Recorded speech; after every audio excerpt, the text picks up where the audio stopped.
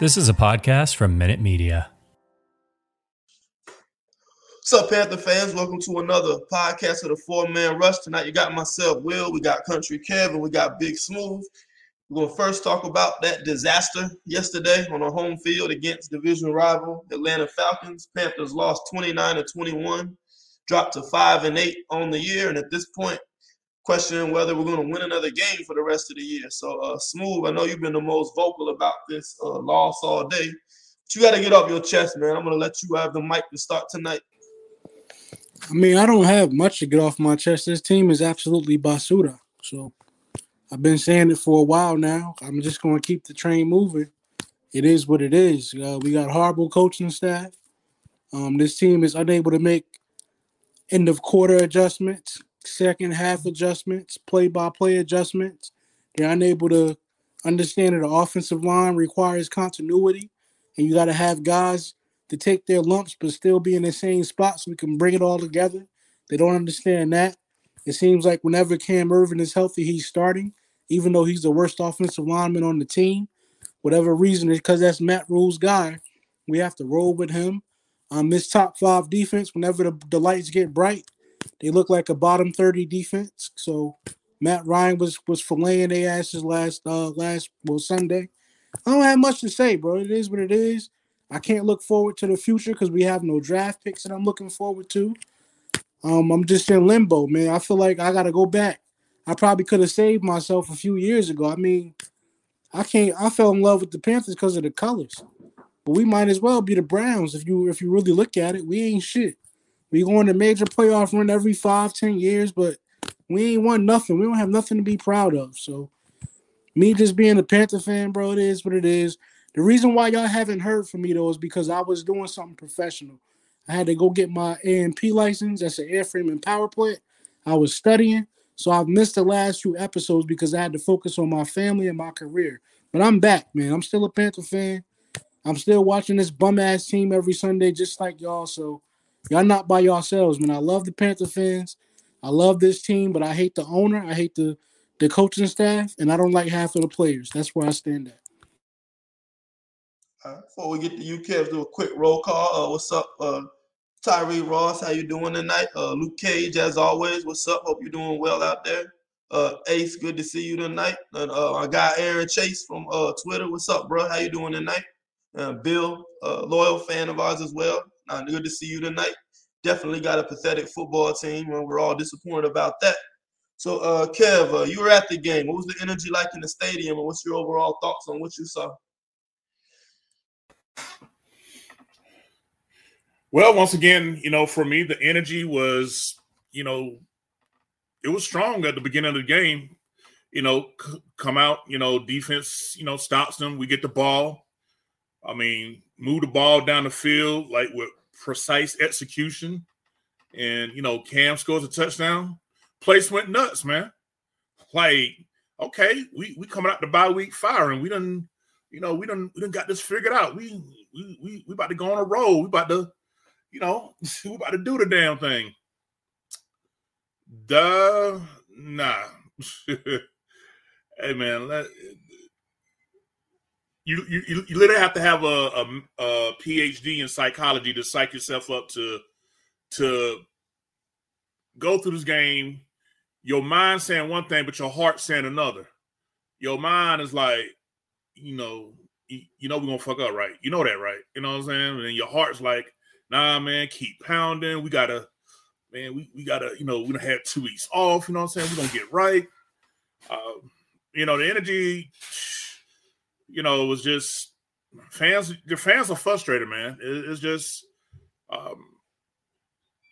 it was mostly a Panthers crowd. Surprisingly, it wasn't a lot of Falcon fans in the stands. So, but for us to put out that kind of effort was just overall pathetic. Like Big Smooth, I really don't have a whole lot to be on. I'm one of the more optimistic guys, but man, I'm beat, man. I'm realistically, I'm in my mind, I'm already thinking 5-12 seasons and loading. Get ready to jump in this off season, do some more 4-man rush draft profiles. Me and Big Smooth gonna put together some work and watch linemen that we won't have a chance to draft, but we're gonna do it because that's what we love. And Yeah, man. Bo, if nothing else from this conversation tonight, know it from Country Kev. I'm saying it here with every fiber of my being. Matt Rule and Scott Fitterer got to get the hell up out of Carolina, bro. I want Tepper to do a clean slate. I don't want neither one of them around. I place a lot of the blame on their two shoulders. You know, that Panther Confidential, watching how, you know, Scott Fitterer wanted to keep trading back. And, you know, day two, we let 6 offensive linemen who are currently rookies playing at a good to above average level for their respective teams, and we couldn't get none of them. And then the one lineman we have gotten, we won't even play him in his natural position. As much as, you know, me and Big Smooth had originally didn't like what we saw on film of Christensen, but damn, you know, in the reps that he has gotten at the time, he has played well enough to at least, you know, stay at the spot. You know what I'm saying? So I don't figured out Rule's going to do what he's going to do. He's going to play musical chairs. He's going to take left tackles and put them at right guards. He's going to take right guards and put them at, I don't know where the hell he's going to put them, man. It's just mind-boggling the moves that's been made. 2 weeks off, and that was the effort, execution that coming out, players fumbling the ball, you know, more drops, still stupid penalties. I mean, Panther fans deserve a congressional committee to look into all audio and video of what the hell Matt Rule and the staff did with this bye week, because clearly getting better, coming out with an opportunity to put yourself in a position to make that late season playoff push that us Panther fans had got accustomed to, and it didn't fall through. So, like I said, I'm just gonna go ahead and put in my mind 5-12 coming, top 10 pick. You know, we going to Vegas and get ready for this draft, man. That's where I'm at. All right, shout out to Luke Cage. Appreciate you as always for the super chat. Luke says, if you're upset with this Panthers team, you invested too much emotions and you had in the bank. You just got to wait and see what happens in 2022. You know, I'm hoping something happens in 2021, whether it be get rid of the coaching staff or something. I mean, you got to have something happen now to just to build on. I mean, I know a lot of people will say Rivera didn't win until year 3, but in year 2, we started 3-8, Kev, and we finished 7-9. We got hot in December, and he gave us something to look forward to build off of for the next year. We had our franchise quarterback in place with Cam Newton. Luke Kuechly was winning Defensive Rookie of the Year. Just a totally different situation. I thought Rivera had much better building blocks that we could look forward to build something sustainable, whereas Matt Rule, and quoting national media, this isn't even Panthers media, the Panthers look like a team that doesn't know what the hell they're doing. So it just seems like a team with no direction, no discipline. And, you know, I just don't know what we're trying to build off of at this point in year 2 of Matt Rule's career. I just want to give some more roll calls. Rashawn, thank you for your comment. Thank you for tuning in with us tonight.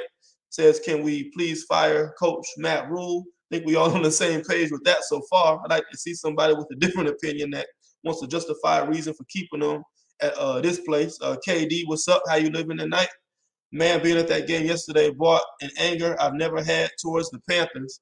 I mean, hey, we had the worst performances in Miami. We had a bad performance with the Giants. It's just something we've come to expect in the Matt Rule era, it seems like now. So, I mean, look, Smooth, I know you haven't been a fan of Matt Rule from the jump. Has he lived your expectations, or is he worse than what you actually expected him to be at this point? He's lived up to my expectations, because the reason why I have an issue with college coaches, because it's really, on the college level, it's about having the best athletes on the field. And I don't doubt him in that regard as far as finding superior athleticism to put at specific positions. But it's like chess when you get to the pros, bro. It's like you literally have to out-coach your opponent, because every single team is talented. And week in and week out, I see him get out-coached. Everybody wanted Rivera out of the door, which, you know, I wasn't against per se, but I just felt like if you're going to get rid of Ron Rivera, have your upgrade in place. We never had an upgrade in place. So you go out and get a guy like Matt Rule with very little NFL experience. I mean, he was with the Giants, you know, helping out with the offensive line. But that's not a lot, man. A couple years in the pros is not what it takes, to create a winner. And I just don't see him being able to adjust. Like I said, week in and week out, it seems like we get outperformed after the second half, or after halftime we get outperformed. Even from jump, sometimes it just seems like teams are 2-3 steps ahead of us. And when it comes to just like when you have to address two particular positions, that's your quarterback position and your offensive line as a whole, and that's what you struggle with the most, how can we have confidence? How can we believe in him in year 3 or year 4? He's shown us that he's completely incapable of establishing something stable at the quarterback position, even if it's not the best. Even if you don't have a top 10 quarterback or you bottom half of the league, give me something consistent where this guy can put us in a position to just win games. It don't got to be pretty, but you basically had a franchise quarterback that was going through injury. Said, you know what? Fuck him. I'm going to go get Teddy Bridgewater and pay Teddy Bridgewater. That was supposed to be our real bridge. I believe in Bridgewater being a bridge quarterback. Hold on to him until you can find a true upgrade at that position. We didn't do that. We moved on from him. So Teddy Bridgewater is on the books. Sam Darnold, which we knew what he was on the books. Matt Barkley is on the books. I seen him on the sideline yesterday. We paying 5 quarterbacks for no reason. For no reason at all. That just tells me, and to be brutally honest with you, that just tells me that there's turmoil that we can't see. There's instability in the places that we can't see. We see 53 guys come out every Sunday and play football, but we don't know what happens in the locker room. We don't know what happens in the front office. We don't know what's going on in Tepper's office with his big brass ball sitting on the table. Fuck them balls, bro. Throw them shits in the trash. Because you've been unable to give us the right coach. You've been unable to put your foot down and say, look, we doing this. Like Will said, we have no direction. We're not even trending down, to be honest with you. We're not trending to be the worst team in the league. We're just floating around, bro. We're just floating around. Nobody wants to be that. Nobody wants to be a top 10 to 15 pick every single year, but that's what we've been. We're not bad. We're not good. We're just the average trash team, and it's getting sickening to watch.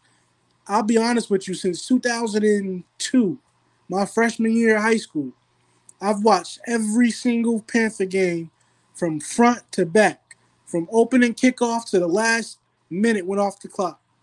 I'll be honest with you, the last couple games, I'm cutting that shit off in the fourth, bro. I'm unable to watch this. I'd rather watch the 2-14 team play football. I enjoyed going to those games back in 2010 because you still had talent around the field. You still had guys trying. It's just that Jimmy Clausen wasn't shit.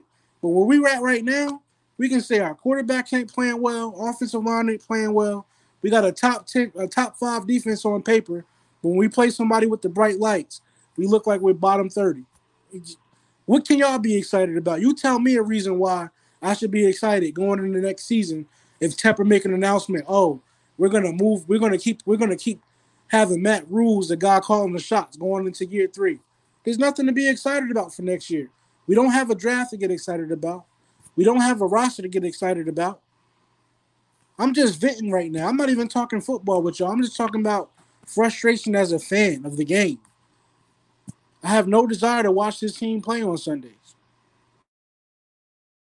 Okay. What's up, Steven? How you doing tonight? He says he wants to keep Fitterer but get rid of Matt Rule. I mean, I can see that. I mean, Fitterer's only been here 1 year, but I mean, he has to take some blame as well. I mean, he gave the compensation, the second round pick to get Sam Darnold, went all in on winning now. I mean, CJ Henderson, I know people are hard on him. I still think we need at least a year with him in the system before we can make conclusions on how that third round pick will turn out. But the Irvin and Elfline signings on the first day of free agency are definitely very questionable. It's trading back in the draft and passing up on starting quality offensive linemen in the second round. That's questionable. So, I mean, we'll see. I think we're 19th in the league in cap space next year. Have $40 million allocated to Sam Darnold's 5th-year option, Cam Irving, and Pat Elfline. That's $40 million we could use to extend our own guys or acquire other talent in free agency. So, what are we rebuilding with the lack of cap space, number one? and the lack of draft capital. Number two, we don't have a second or third round pick.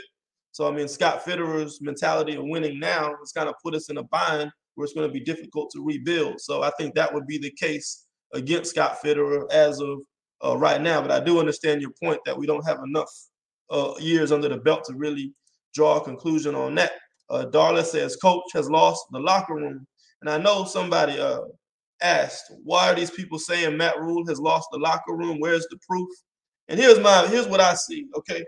Preseason training camp, I know all of us were following that. Matt Rule was big on not beating yourself. So what he did, which is kind of something, you do in high school, doing Pee Wee football, you put a DBO sign, maybe a mile away from the practice field.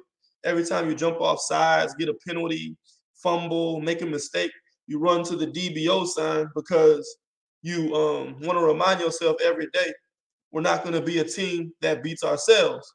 Well, guess what? Know where we rank? We're first in the league in penalties, right? I think we're 29th in turnovers on offense. You look at these things, he's stressed. So off the bat, we are beating ourselves, right? So his message of DBO and his, tactics to try to make us not beat ourselves, that's clearly not working. Then you look at some other things, do your job. I mean, Kyle Pitts, 3rd and 13. Kyle Pitts is coming across the formation on a jet motion, and nobody picks him up. There's a miscommunication there. Clearly, people aren't doing their jobs. Where's the gap control on defense? Guys on the edge want to get to the quarterback, rush the passer. But what about setting the edge and being strong against the run? I mean, Atlanta was consistently running to that left side with success. Where's the gap control? Again, guys aren't doing their jobs like Matt Rule is stressing. So when they say they lost the locker room, it's about the things he's preaching to the team. Don't beat yourself and do your job. It's not translating to on the field. We don't see that. So I think maybe it's not a case of losing the locker room where they don't respect him as a man and as a coach, but clearly his message is not being translated to the team right now. So that's kind of the issue. I think that's what people mean when they say that he's lost the locker room. So what are your thoughts on that, Kev? You think Rule has lost the locker room, or is it just a case of guys, not running the scheme and the plays that are called? No, I definitely think it's that the locker room, that Rule has lost the locker room. One of the things that a good friend of ours who's been on the show a few times, Miss Sheena of Quick Blitz with her in Vast High, she said that I think this was like last week, like the week after the Miami game, that it's not that the players don't have a lack of effort. It's just that they seem like not to have a belief in the guidance because there seems to be very little adjustments. Said that a lot of the conversations that can be started to be picked up online is players being frustrated with the coaching staff, like not adjusting to what the teams are doing. And it's just the fact that we're just pretty much sticking with whatever they practice all week. Okay, we're just going to keep running it. Eventually it should work versus, having a plan to adjust to the adjustments. Like you mentioned, it's like playing chess, and it seems like we're playing checkers. And it's just really a lot of discontent here. I think we even talked about it a few weeks back when Rob Anderson blew up, saying that the defenders are sitting on our routes. Why is that? Because and we was talking about this in the chat before coming on tonight. There's no vertical threat in our passing game. Where's our deep ball threat at? You know what I'm saying? If it ain't something deep, then it's easier for these DBs to sit on everything else on the inside. So it's just really frustrating. I just think that the message that Rule was trying to sell, the players just not buying in. The locker room has definitely been lost, in my opinion.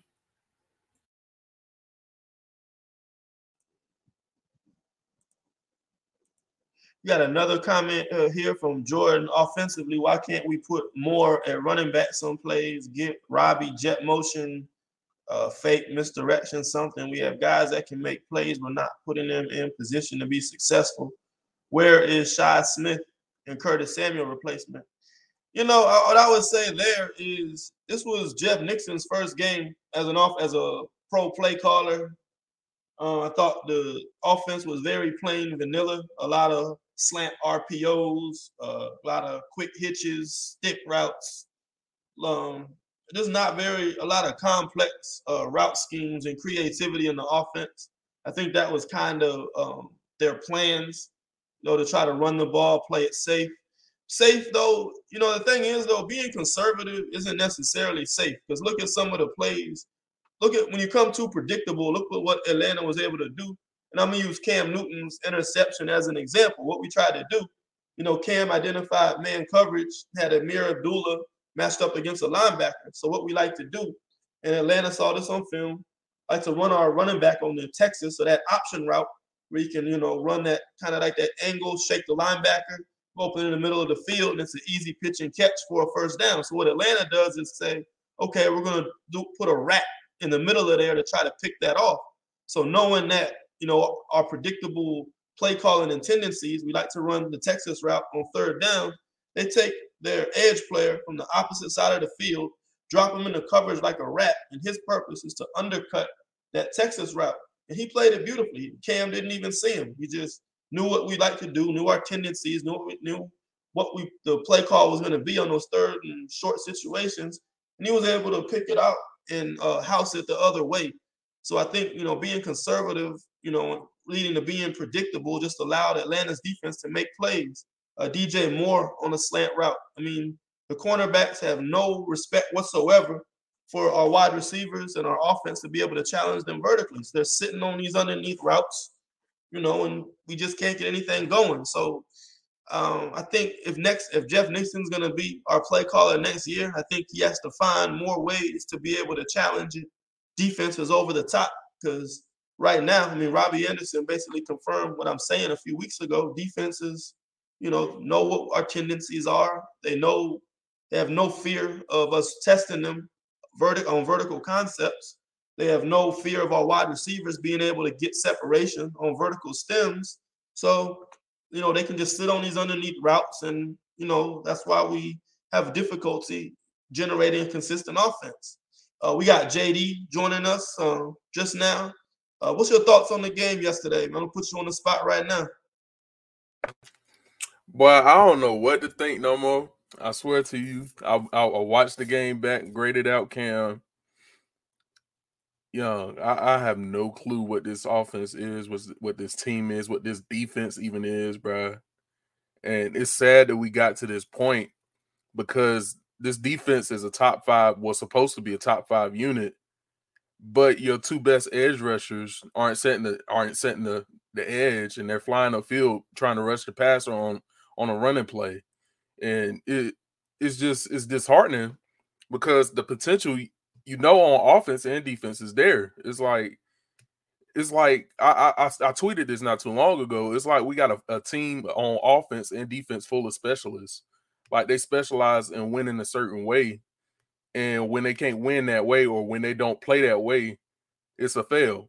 So I don't know how I feel, but I almost want to just blow the whole thing up. I ain't gonna lie to you, because of man, I was wrong about DJ though. I had to come on here and let folk know. I tweeted out during the game that DJ took an outside release. It's a quick slant. What you doing? That's not even DJ's fault. Looking back on it, Will Chauncey Billup head ass was right. So, yeah, I don't know. It's tough to sell a lie, or try to convince somebody you telling the truth when all they know you can do is lie. So, I mean, hey, dog, I don't know what we gonna do. I said Jeff Nixon had to come out and be aggressive. I ain't really see that. I don't think we had a bad day running the ball though, but still, like, for this offense to take the next step, you got to find a way to get these defenses to respect your speed over top. So I don't know, bro. I don't know where we at. We just floating in the middle of nowhere right now. See, Michael Kelly says Rule probably gets 2 more years, and I'm okay with that. I haven't given up yet. It's just year 2 of a rebuild. That 3-0 start got folks gassed. Now, I know you he drinking the Kool-Aid, bro. I'm gonna let you handle that one.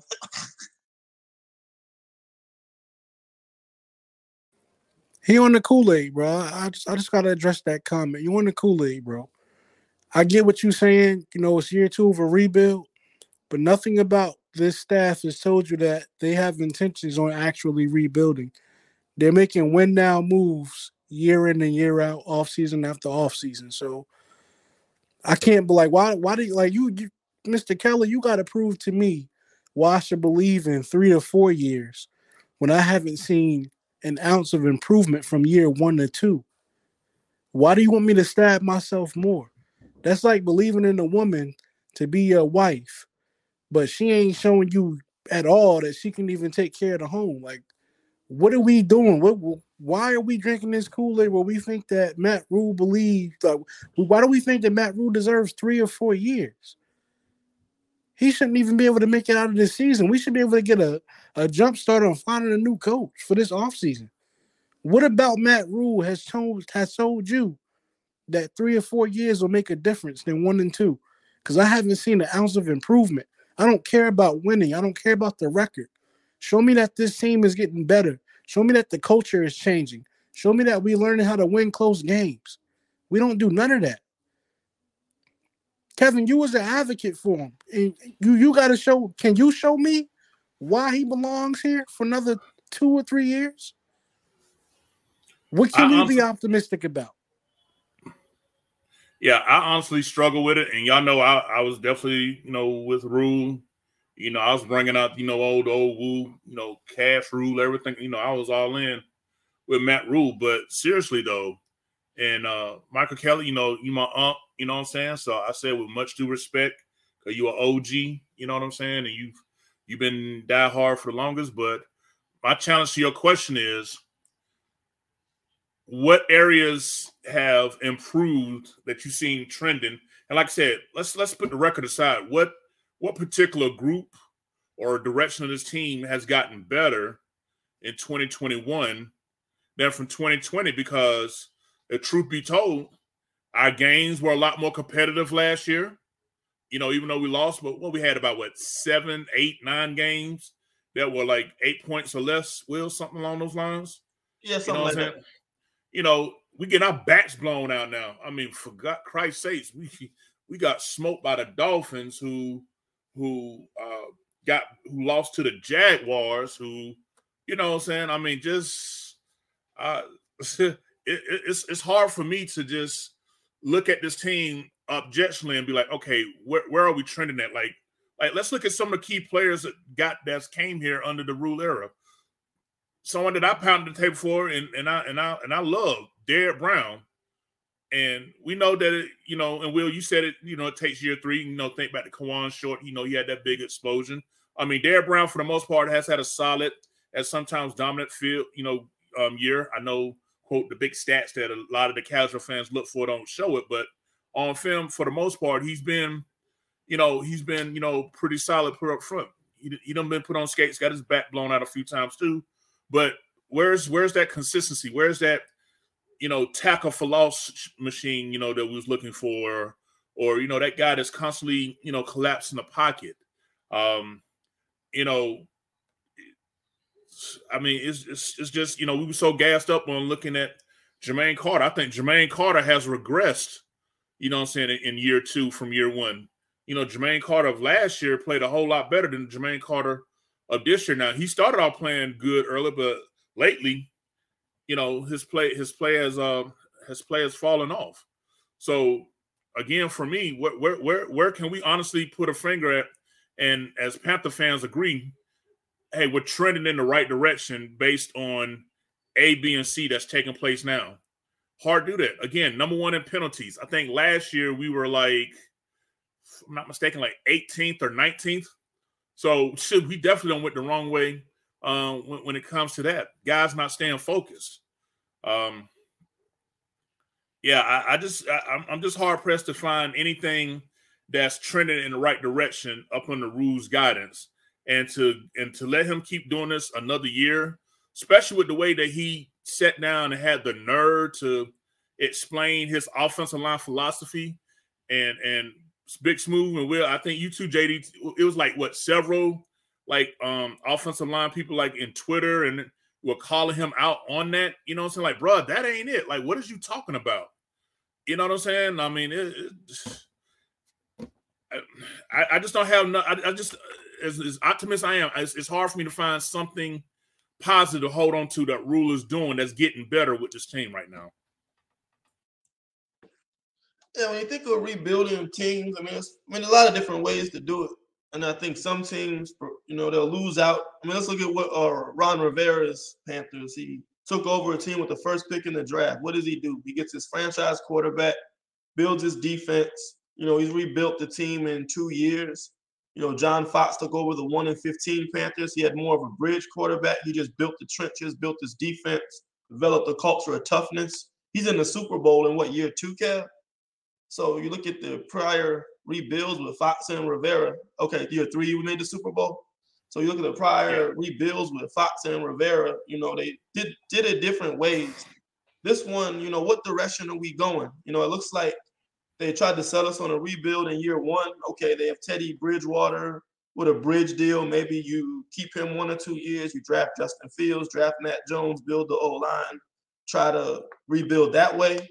But they abandoned that plan, and now all of a sudden we're talking about trading for Matthew Stafford, trading for Deshaun Watson, giving up picks for Sam Darnold, giving up picks for C.J. Henderson, Stephon Gilmore. I mean, these are win-now moves. This team went all in on winning now. Their cap space is 19th in the league. We don't have tons and tons of cap space like a typical rebuilding organization.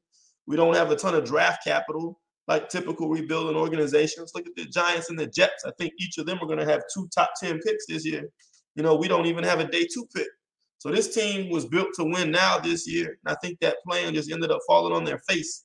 And that's why I'm having a hard time buying into this quote unquote Rule rebuild at this point. Because I think they just went all in trying to build a roster to make a run this year.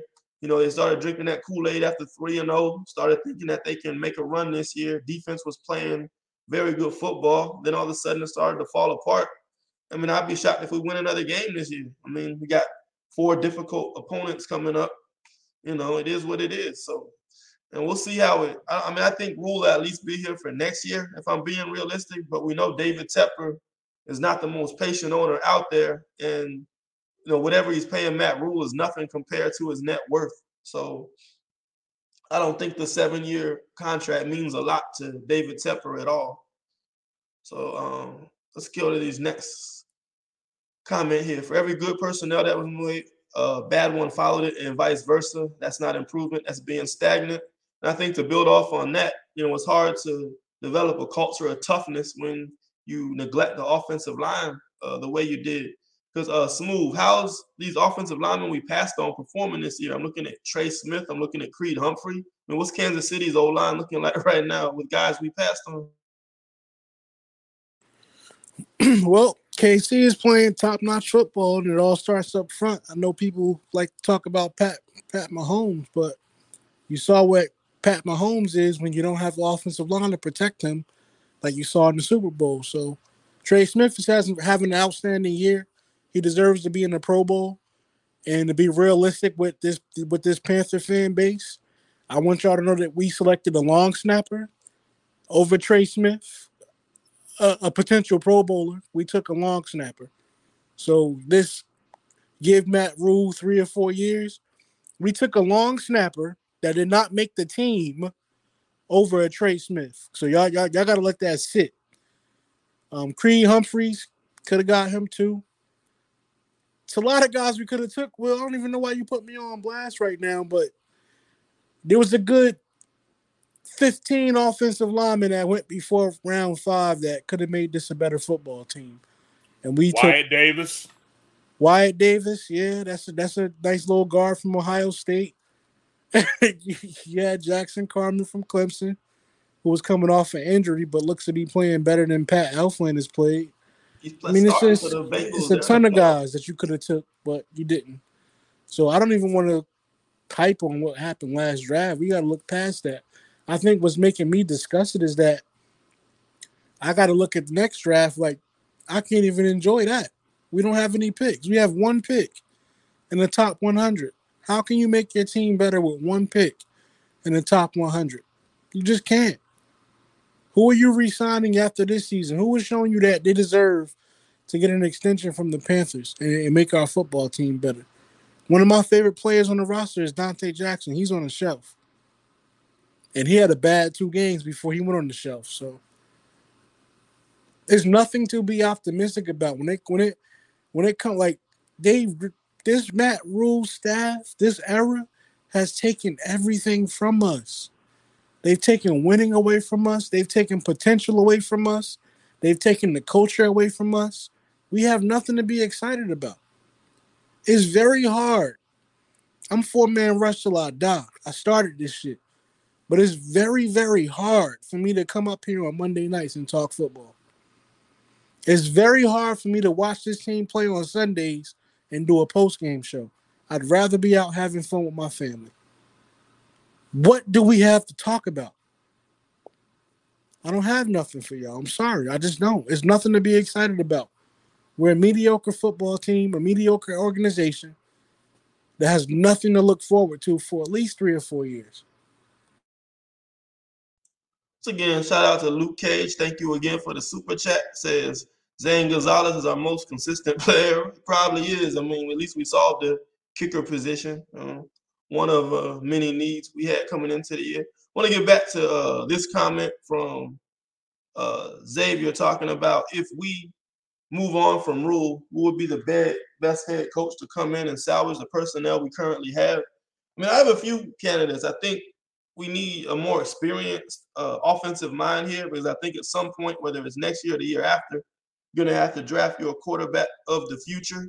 So maybe a Jim Caldwell, who was a quarterback coach for Peyton Manning and the Colts, won a Super Bowl in that capacity, became head coach at Indianapolis, made the Super Bowl but lost to the Saints, I believe. He took over the Detroit Lions, went 11-5, 7-9, and then had back-to-back 9-7 seasons and was fired after that. I believe he's the winningest coach in Detroit Lions history. Had experience working with Matthew Stafford, Peyton Manning.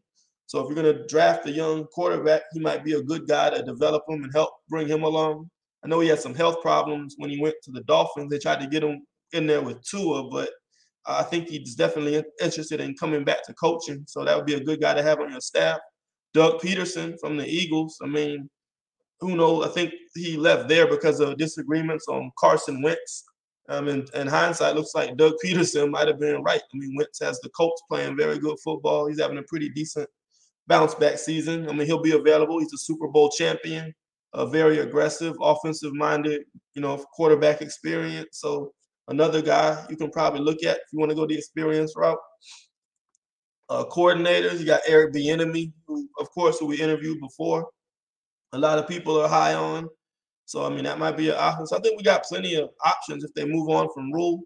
But I wouldn't give your hopes up. I think he'll at least be here for 2022. So I think this might be a conversation more appropriate for the year after next, not necessarily this year. Anyone else have any thoughts on head coaches before we move on to the next comment?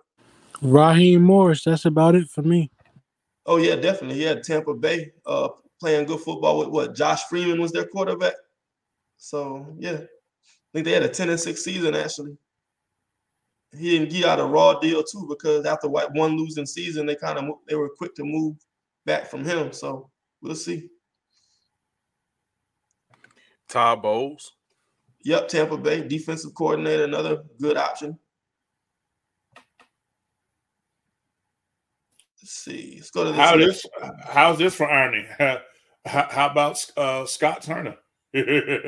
Wow. Hey, that'd be my best hire. That's my favorite offensive coordinator in the league. Give me Scott Turner any day of the week. Yeah. Boy, I'll take it. Scott, yeah, Ron, we need to holler at you for a second here. Byron Leftwich.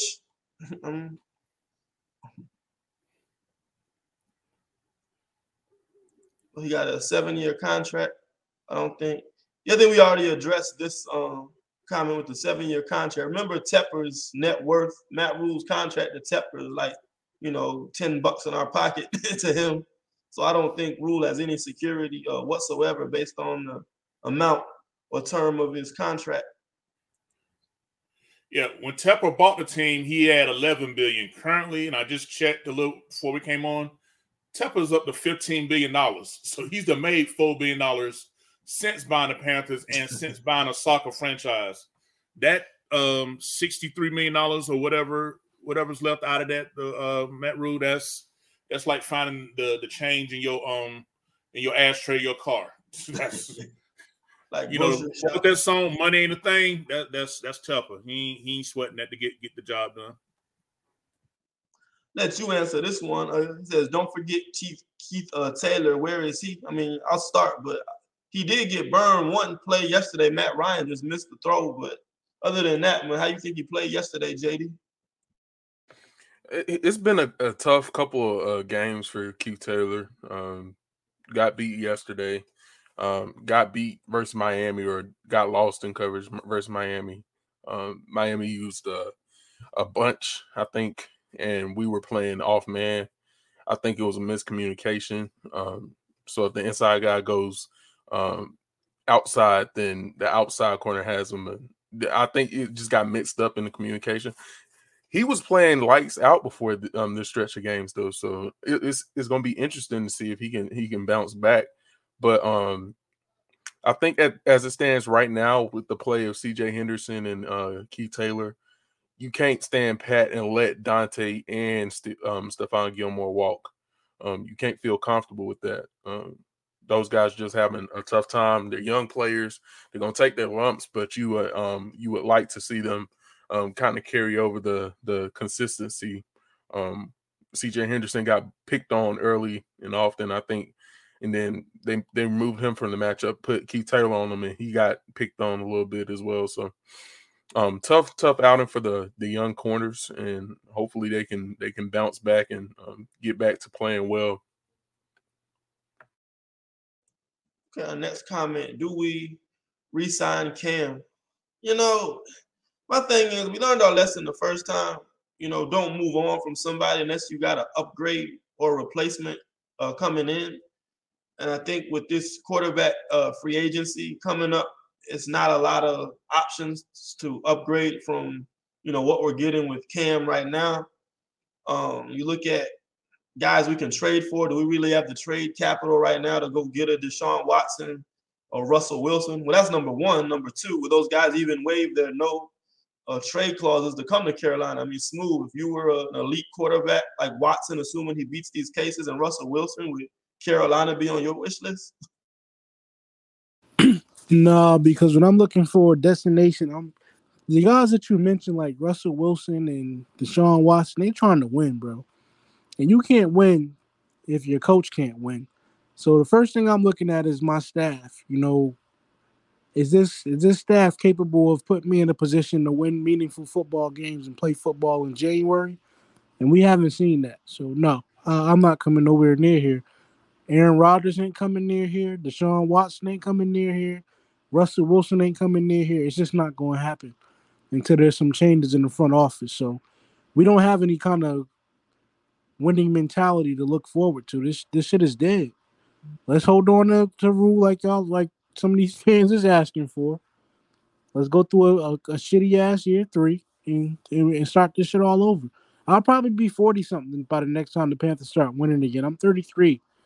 I'll probably be in my 40s when the Panthers actually start winning football games again, man. I don't have nothing to be excited about right now. Yes, I mean, there you go. I mean, if an elite veteran quarterback is not going to voluntarily play here, then I mean, what are you doing if you go in the next season with a PJ Walker and a Sam Darnold, right? So I mean, I think you have to at least re-sign Cam for one more year. See how the draft board falls. If you trade back, you can get a tackle and a Kenny Pickett. Great. If not, just ride Cam one more year, and you have a very strong quarterback class in 2023. So. And I think you at least need a bridge guy to have in place before you let him go. On that note, I'll just say this. If understand long-term projection, and when I say long-term, I'm thinking like 5 years or longer. I don't think Cam's the answer, but short-term, I think this franchise owes it to Cam to finally build it up properly around him with offensive lines, played with, talent at the skill positions, because as he's having to morph himself into a different type of quarterback than what a lot of us remember him as. I just think it would go a long way. Not so much just because, I mean, when I say older Cam, yeah, I feel like we do on a personal tip, but whoever our quarterback is, they deserve to have that. But if anybody does, I think that Cam Newton deserves, to be resigned, a couple years, maybe an option year or whatever for, year 3 or something, but definitely something like that, because when they negotiated the contract for him to come back, Cam originally wanted 3 years. They said 2, so both were interested in multiple years, at the original conversation piece. So I think if we do bring Cam back, it's got to be at least for 2 years. Like I said, maybe give yourself time, option yourself for 3. Depend on play incentives and things like that. But I don't see any upgrade out there that's gonna do better. And plus, I like to see Cam get a full off season. Like I said, could be a possible coaching change yet again. Got to go through that. Learning all that all over again. So that's just my own personal feeling. This is something we talk about a lot. Chris says, you only predict so much with the draft. That's why I'm not sold on drafting an O-line. We need a veteran presence in the trenches, not youth. Now, Smooth, you've been against addressing the O-line through free agency as opposed to the draft. Why do you prefer to build your offensive line in your trenches in the draft as opposed to trying to go the veteran free agent route? Because it's all about continuity. If I draft a bunch of young guys, even if they haven't perfected their crafts, they're still able to grow together. When you get a vet, you only get 1 or 2 years out of them. I mean, you took 2 vets on the first day of free agency. Is Cam Irvin not a vet? Is Pat Elflein not a vet? What have they shown our younger guys as far as getting better? How has Cam Irvin shown Grady Christensen how to get better as a football player? I'll let Chris answer that. I just don't see it. You got to build through the draft, bro. If you look around the league, there's no offensive line that's just been, let me get a whole bunch of free agents. We're going to put this together and make it work. It don't happen like that. Offensive line is very different from the rest of the football team. Offensive line has to have a group from 3 to 5 guys come in together and grow together. You can't just go select guys, put them on a line, and hope that they work well together. It just don't happen like that. Most of the best offensive lines in this league, they've grown together.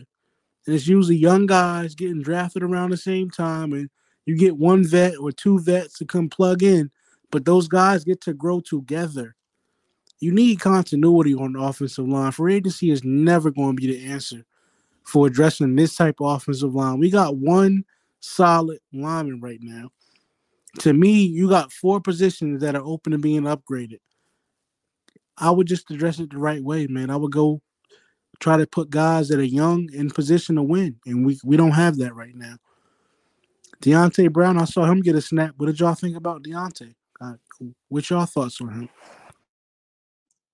It's hard to tell in 1 snap, but at least it's good to see him get in the rotation somehow. But what I'll add to that is teams usually don't give up their best offensive linemen for cheap. Typically, this free agency, you look at it now, you look at the free agents. Oh, Teron Armstead's a free agent. New Orleans is probably going to franchise tag him. So don't expect him to hit the market. And if he does, they're not going to let him walk away for free. Kev, do you ever recall what San Francisco had to give up for Trent Williams? And what they had to pay him to get him out there? I mean, acquiring elite offensive linemen. We could have got Trent Williams for less than what we paying 5 quarterbacks right now, just so y'all know. Oh, that's what it was. But that just if shows you add it up, if you add up what we paying Cam, what we paying Darnold, what we paying PJ, what we paying Barkley, and certainly what we paying Bridgewater, we could have Trent Williams right now. We could have Trent Williams right now at our left tackle position. To be honest, don't y'all think that quarterback play would be better with a Trent Williams on our team? Yeah, time to throw always makes quarterback, play better.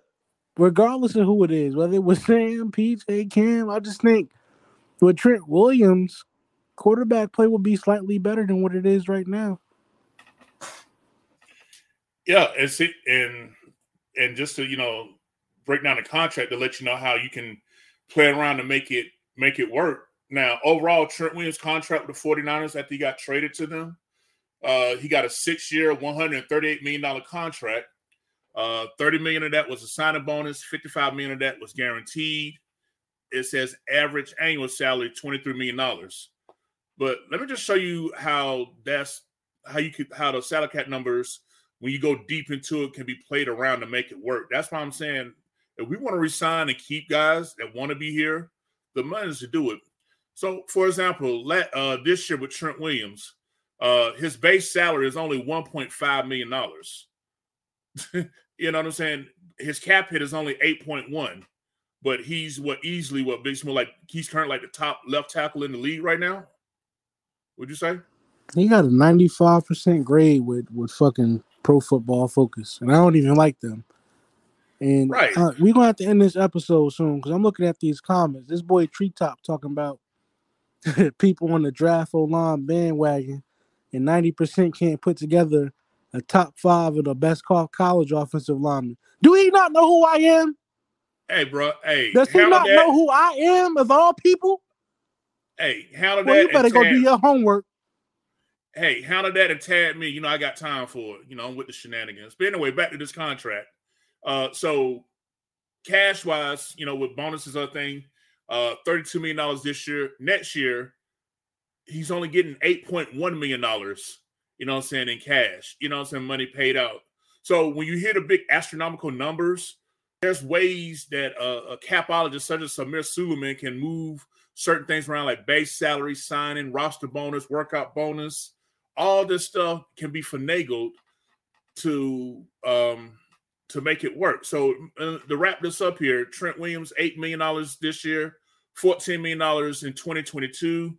Then the money started kicking in, $26 million in 2023, $26 million in 2024, $29 million in 2025, and then $33 million in 2026. Now, will he play at a high level that long? Who can say?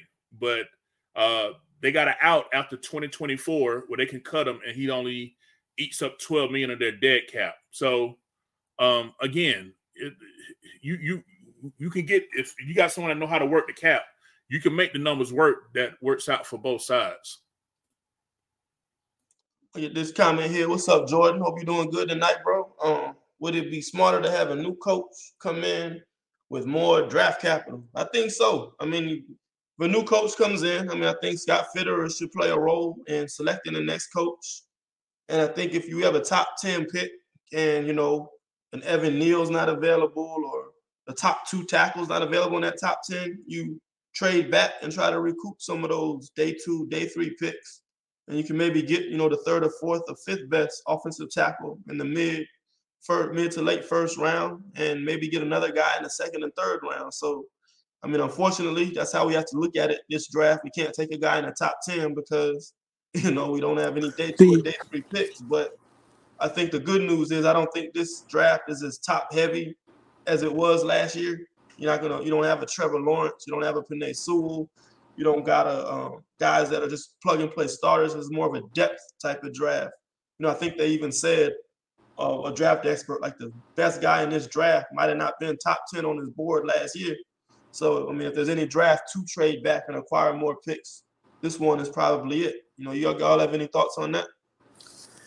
I read that basically a 2nd round pick from last year is probably valued as like a 4th for this upcoming draft. It's just a lot more talent in this draft coming up. So if you want to trade back, you have a lot better chance of acquiring some talented players. The issue is when you make that trade back, what are you getting? Do we really believe in this staff to go ahead and draft? Like, we traded back a ton last year. Why didn't we select Trey Smith? I know he had medical red flags. He gets blood clots or whatever. But in the 6th round, what are you really risking?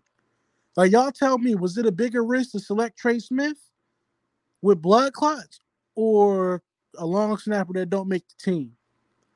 So we can do all the trading back y'all want. Do y'all believe in this staff, this coaching staff and this front office to make the right decisions and bring the right players in here? I mean, they took Cam Irving and Pat Elfling on day one of free agency. These are guys that you can get on day 5, 6. You know, you got to have some camp bodies. You bring those guys in. This staff has not shown the ability to put an emphasis on making this roster better in the trenches. So what's the point? Like, we do all the trading back next year, which we're going to have to do to acquire picks. Do y'all believe that this staff can improve the two most important positions? Do y'all truly believe that we can get better at quarterback, left tackle, left guard, and right guard next year, and center? Do you believe that we have the staff to improve those positions right there? That's what it comes down to. And that just comes down to, you know, what's the likelihood you bring Matt Rule and this staff back next year. So it's going to be a lot of, I think these next few weeks are definitely going to be interesting. JD, I know you're a draft junkie. How many, I don't know how deep your big board is yet, but how many offensive tackles do you have in your top 10, top 20, or wherever you're at in your board so far? Right now, I'm at top 50 people. Offensive tackles, I probably have about 5 or 6 in the top 50 right now. Hey, JD, give me 3 of them, bro. I just want to see if we're on the same page with things. Evan Neal, Ikem, and Conwu, and Charles Cross. We're not on the same page with things, bro. It is what it is. I like Evan Neal, but you ain't mentioned Jamari Salyer, so we don't have nothing to talk about. I'll see you in January, bro. He a guard. Is he not a guard? No, he's an offensive lineman. He's going to play all 5 he can play all 5 positions, just so you know. And I'm not going to be like Matt Rule. Oh, his arms aren't long enough to play tackle. That man can play wherever you put him at. He a grown man. Will, did you not see him hold down the second best edge in college football? No, he's Willie the best. Anderson, Alabama, was he not kept in check? College football right now. Did Salyer not keep him in check? He contained them all game. Just the Georgia-Alabama game. Bro, Jamari Salyer, bro. He's learning from Willie Anderson. He's learning from future Hall of Famer Willie Anderson right now. That's his offseason coach. Smooth. I don't have him as no guard, bro. He a tackle to me. Oh, okay. Okay. He a guard for me. But he in the top 50, though. Hey, but real talk, though, he's this year's draft version of Elgin Jenkins, who the Packers drafted a couple of years ago. You know, if anyone that follows him has played all 5 positions in the NFL and played them at a high rate. So this would be this year's version of him, in my opinion. Another offensive line question. I don't understand why Deontay Brown isn't on the field. I may be wrong, but he didn't get up a sack at Alabama. Kev, do you think Deontay Brown's ready to start now? I think you know what? Fuck it. I'm gonna say yeah. Here's why I'm saying it. There's nothing that can replace live game reps. You do all the simulations and whatever in practice, but he needs to be out there going against the best. A tough Buffalo defense, Tampa's defense twice. Despite the record of the Saints, they still have a tough defense. So yeah. I would like for these last 4 games for him to get the start and to be getting reps.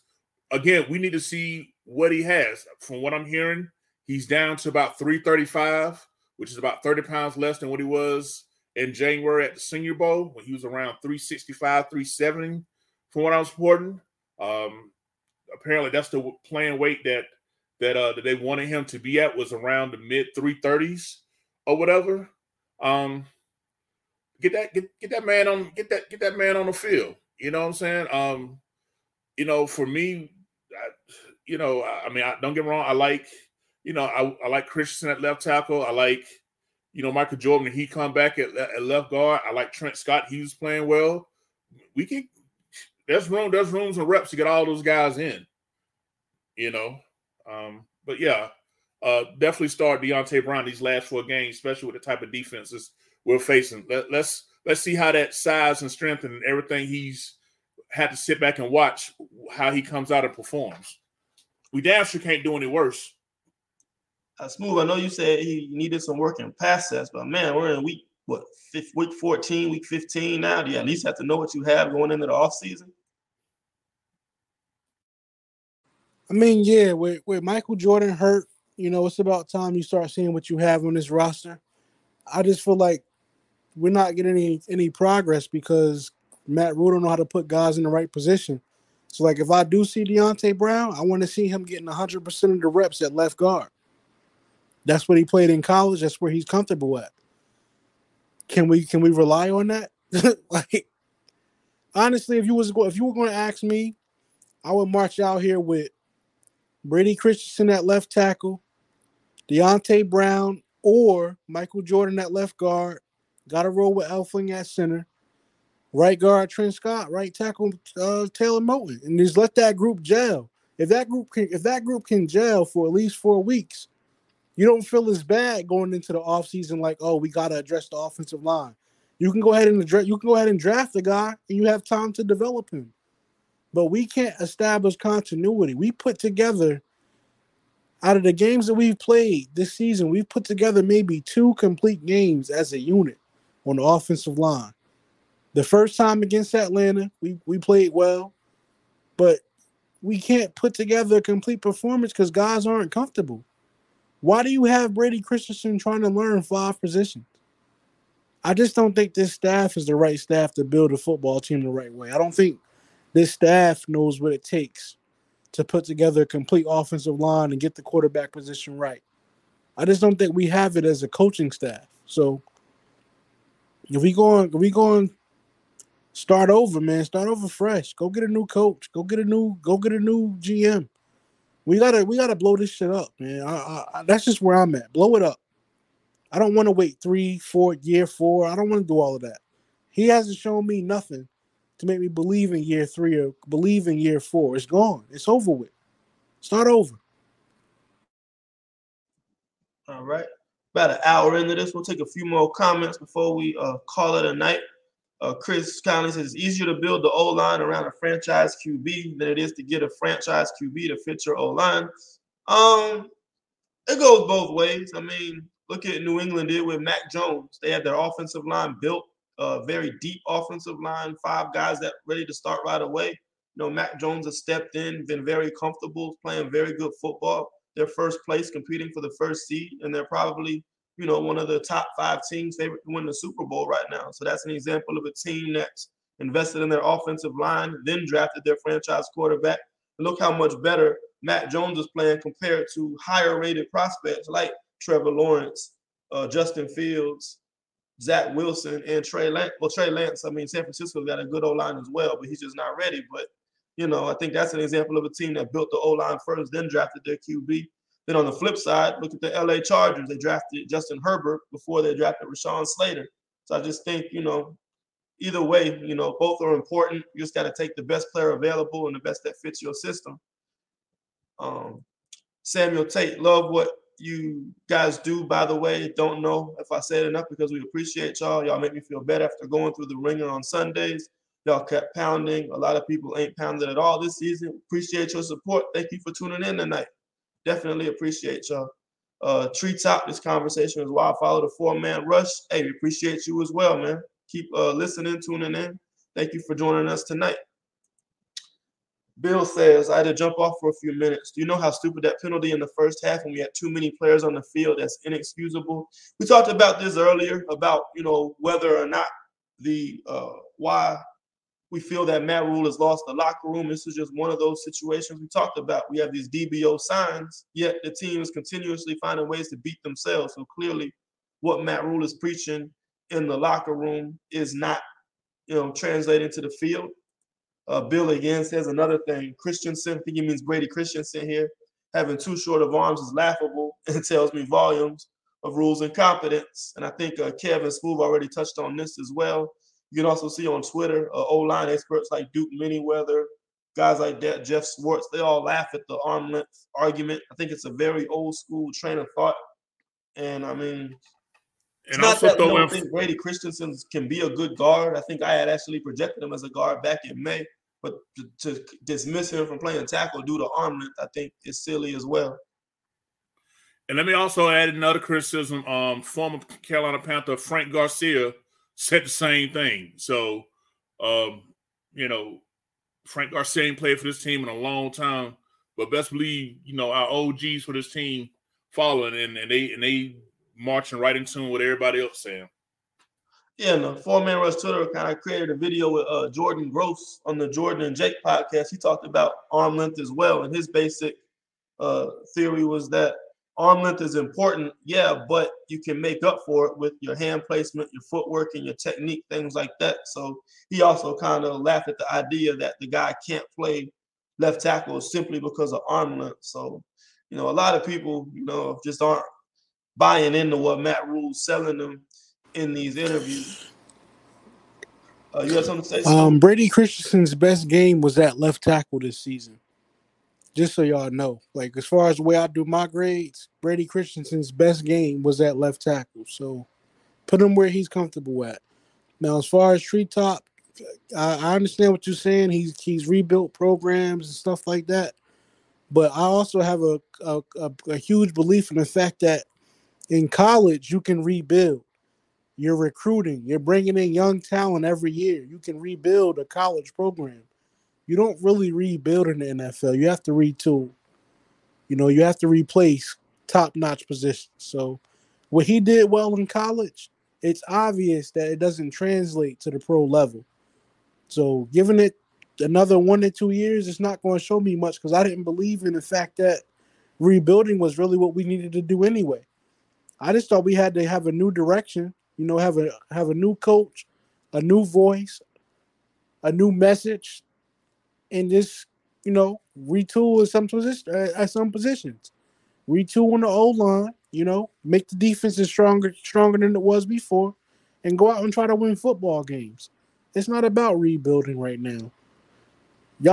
They sold us on the rebuild already, and we're making moves that say we're not trying to rebuild, we're trying to win. Why do you trade for Gilmore? Why do you trade for CJ? Why do you go back and get Cam? Like, what's the point in doing moves like that if you're really trying to rebuild? If you're trying to rebuild, you take your lumps. You take your lumps where you take them and you move on. This is not a rebuilding philosophy. Everything about what they've done has shown us that they're still trying to win now. So it's just a mix-up as far as what we're trying to accomplish and what we're actually doing. It's a mix-up. It don't make sense. We have the right to be frustrated. We have the right to hold this staff accountable. Yeah, and I will say, I think Matt Rule's, his process, his brand, all of that, I think he's a great college football coach. Don't get me wrong. I mean, what he did at Temple, what he did at Baylor, at those schools, think about it, you're not getting the 5-star recruits. So his recruiting message was, I'm going to look at the 2, 3-star guys. I'm going to look at their traits. I'm going to find long guys, fast guys, athletic guys. I'm going to look at these traits, try to fit a profile for each position, and try to develop each guy to be, a great player based on my profile. And that's just how he recruited and built teams at Baylor and Temple, and that was how he was able to compete. Temple was able to beat a juggernaut like Penn State, and Baylor was able to rebuild coming off a scandal and 1 in 10 years. So that was a great, process for a college program. But in the NFL, everybody's a blue chip. You don't really have to,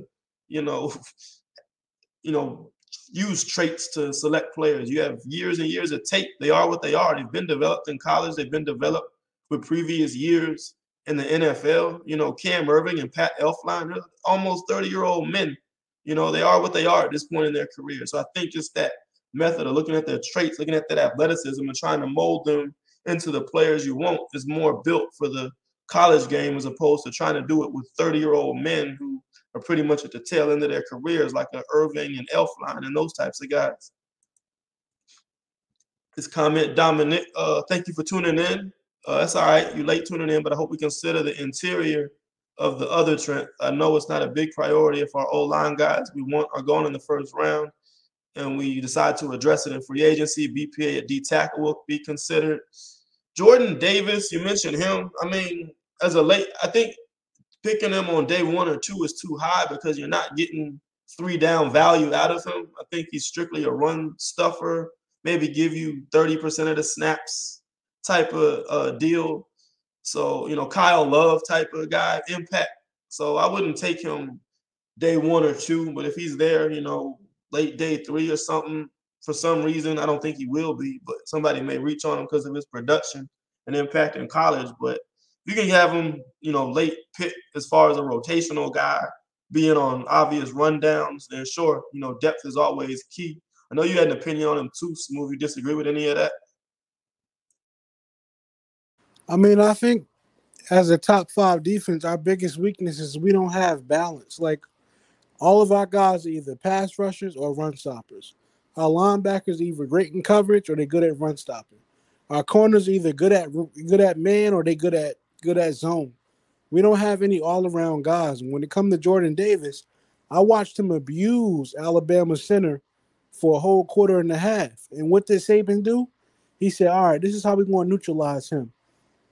We're not going to make our rundowns obvious. We're going to pass more on first and second down.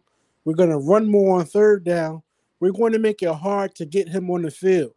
And that's what they did. They literally eliminated him for 3 downs. They made him a 1-down lineman for 3 quarters in the game. So I think that's the risk that you take when you draft a guy like Jordan Davis. He's only good in run situations. He gives you 0 pass rush whatsoever. 0. He was absolutely terrible in pass situations. But when it comes to run stopping, he snacks. He's an absolute stud in the run game. But the way the NFL is progressing, you can eliminate guys like that by just mixing up your play calls and not letting the defense know what you're going to do on certain down and distances. So he'll be a liability more than he would be an asset for us in the way this league is progressing. So if he's there on day 3, like Will said, yeah, I would take him. He's an absolute phenomenal run stopper. He's strong at the point of attack. He gets great push. Gap discipline is something that we struggle on and he's good at. He has great gap discipline. But it's easy to neutralize a guy like that because he gives you nothing when it comes to a pass rush. He gives you nothing.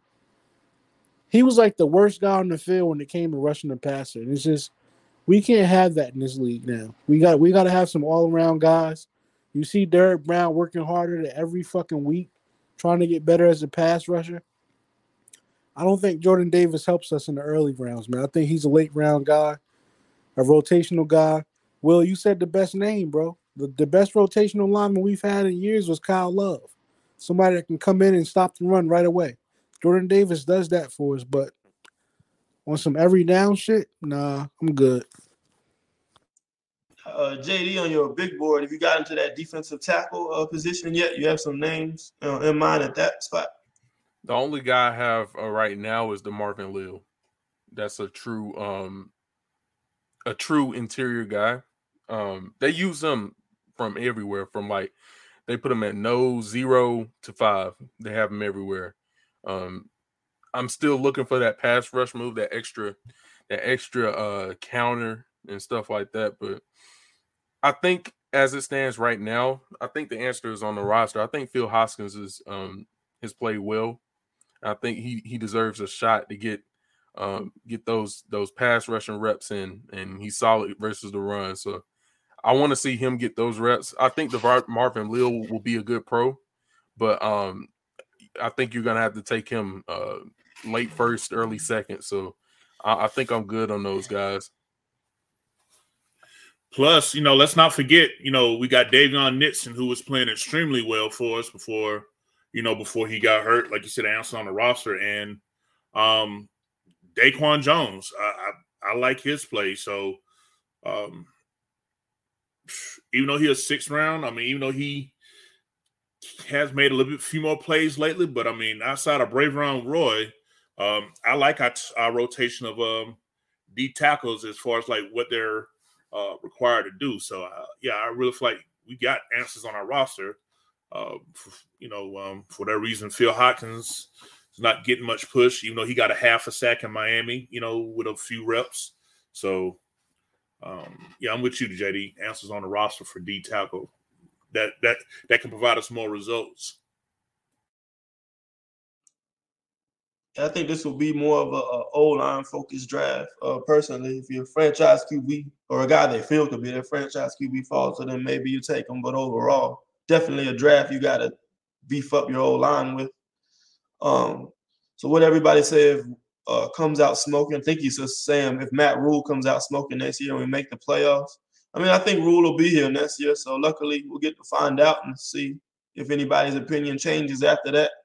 But I think we also got the right to be skeptical because we haven't really been building towards anything so far. Let's get a couple more comments before we call it a night.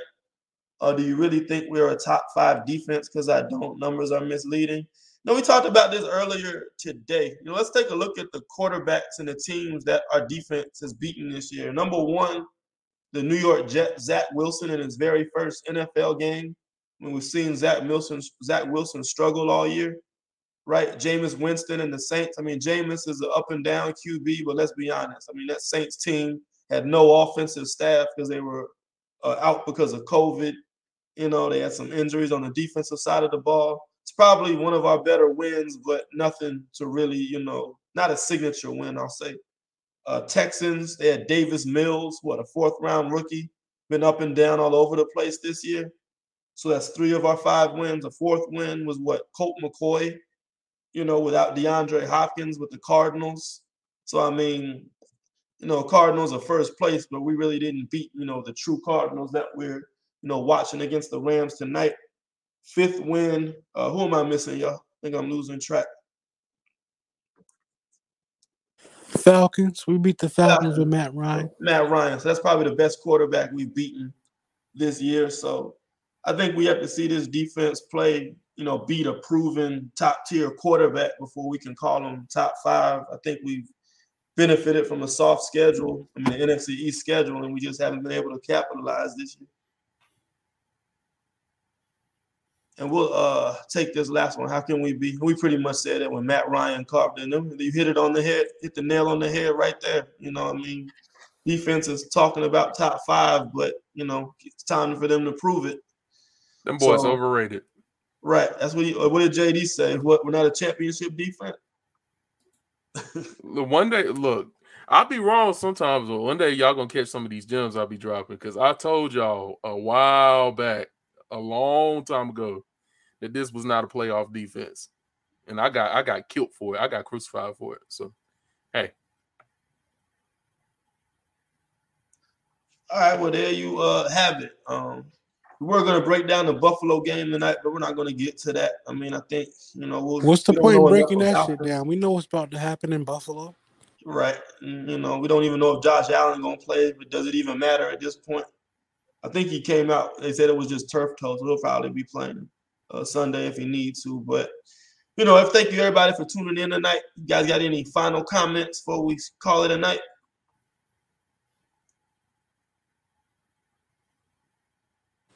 I have nothing. I'm done watching this team every Sunday. I'm going to start enjoying my Sundays. I'll probably go to the gun range next Sunday around 1 o'clock. I'm going to go shoot off my 9, shoot off my Judge, shoot off my Mossberg.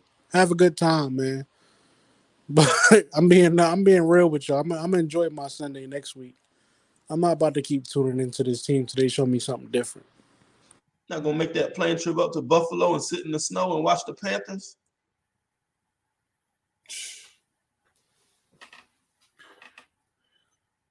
Yeah, as far as me, I always want to thank our fans, everybody supporting the 4-Man Rush. We love you guys. We appreciate you.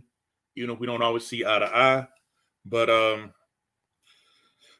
yeah, man, I'm a sucker for this damn team, man. I'm feeling some kind of way now, but probably around Saturday night I'll be getting excited, looking forward to seeing what we do against Buffalo. Like I said, it's my heart versus my mind when it comes to this team, and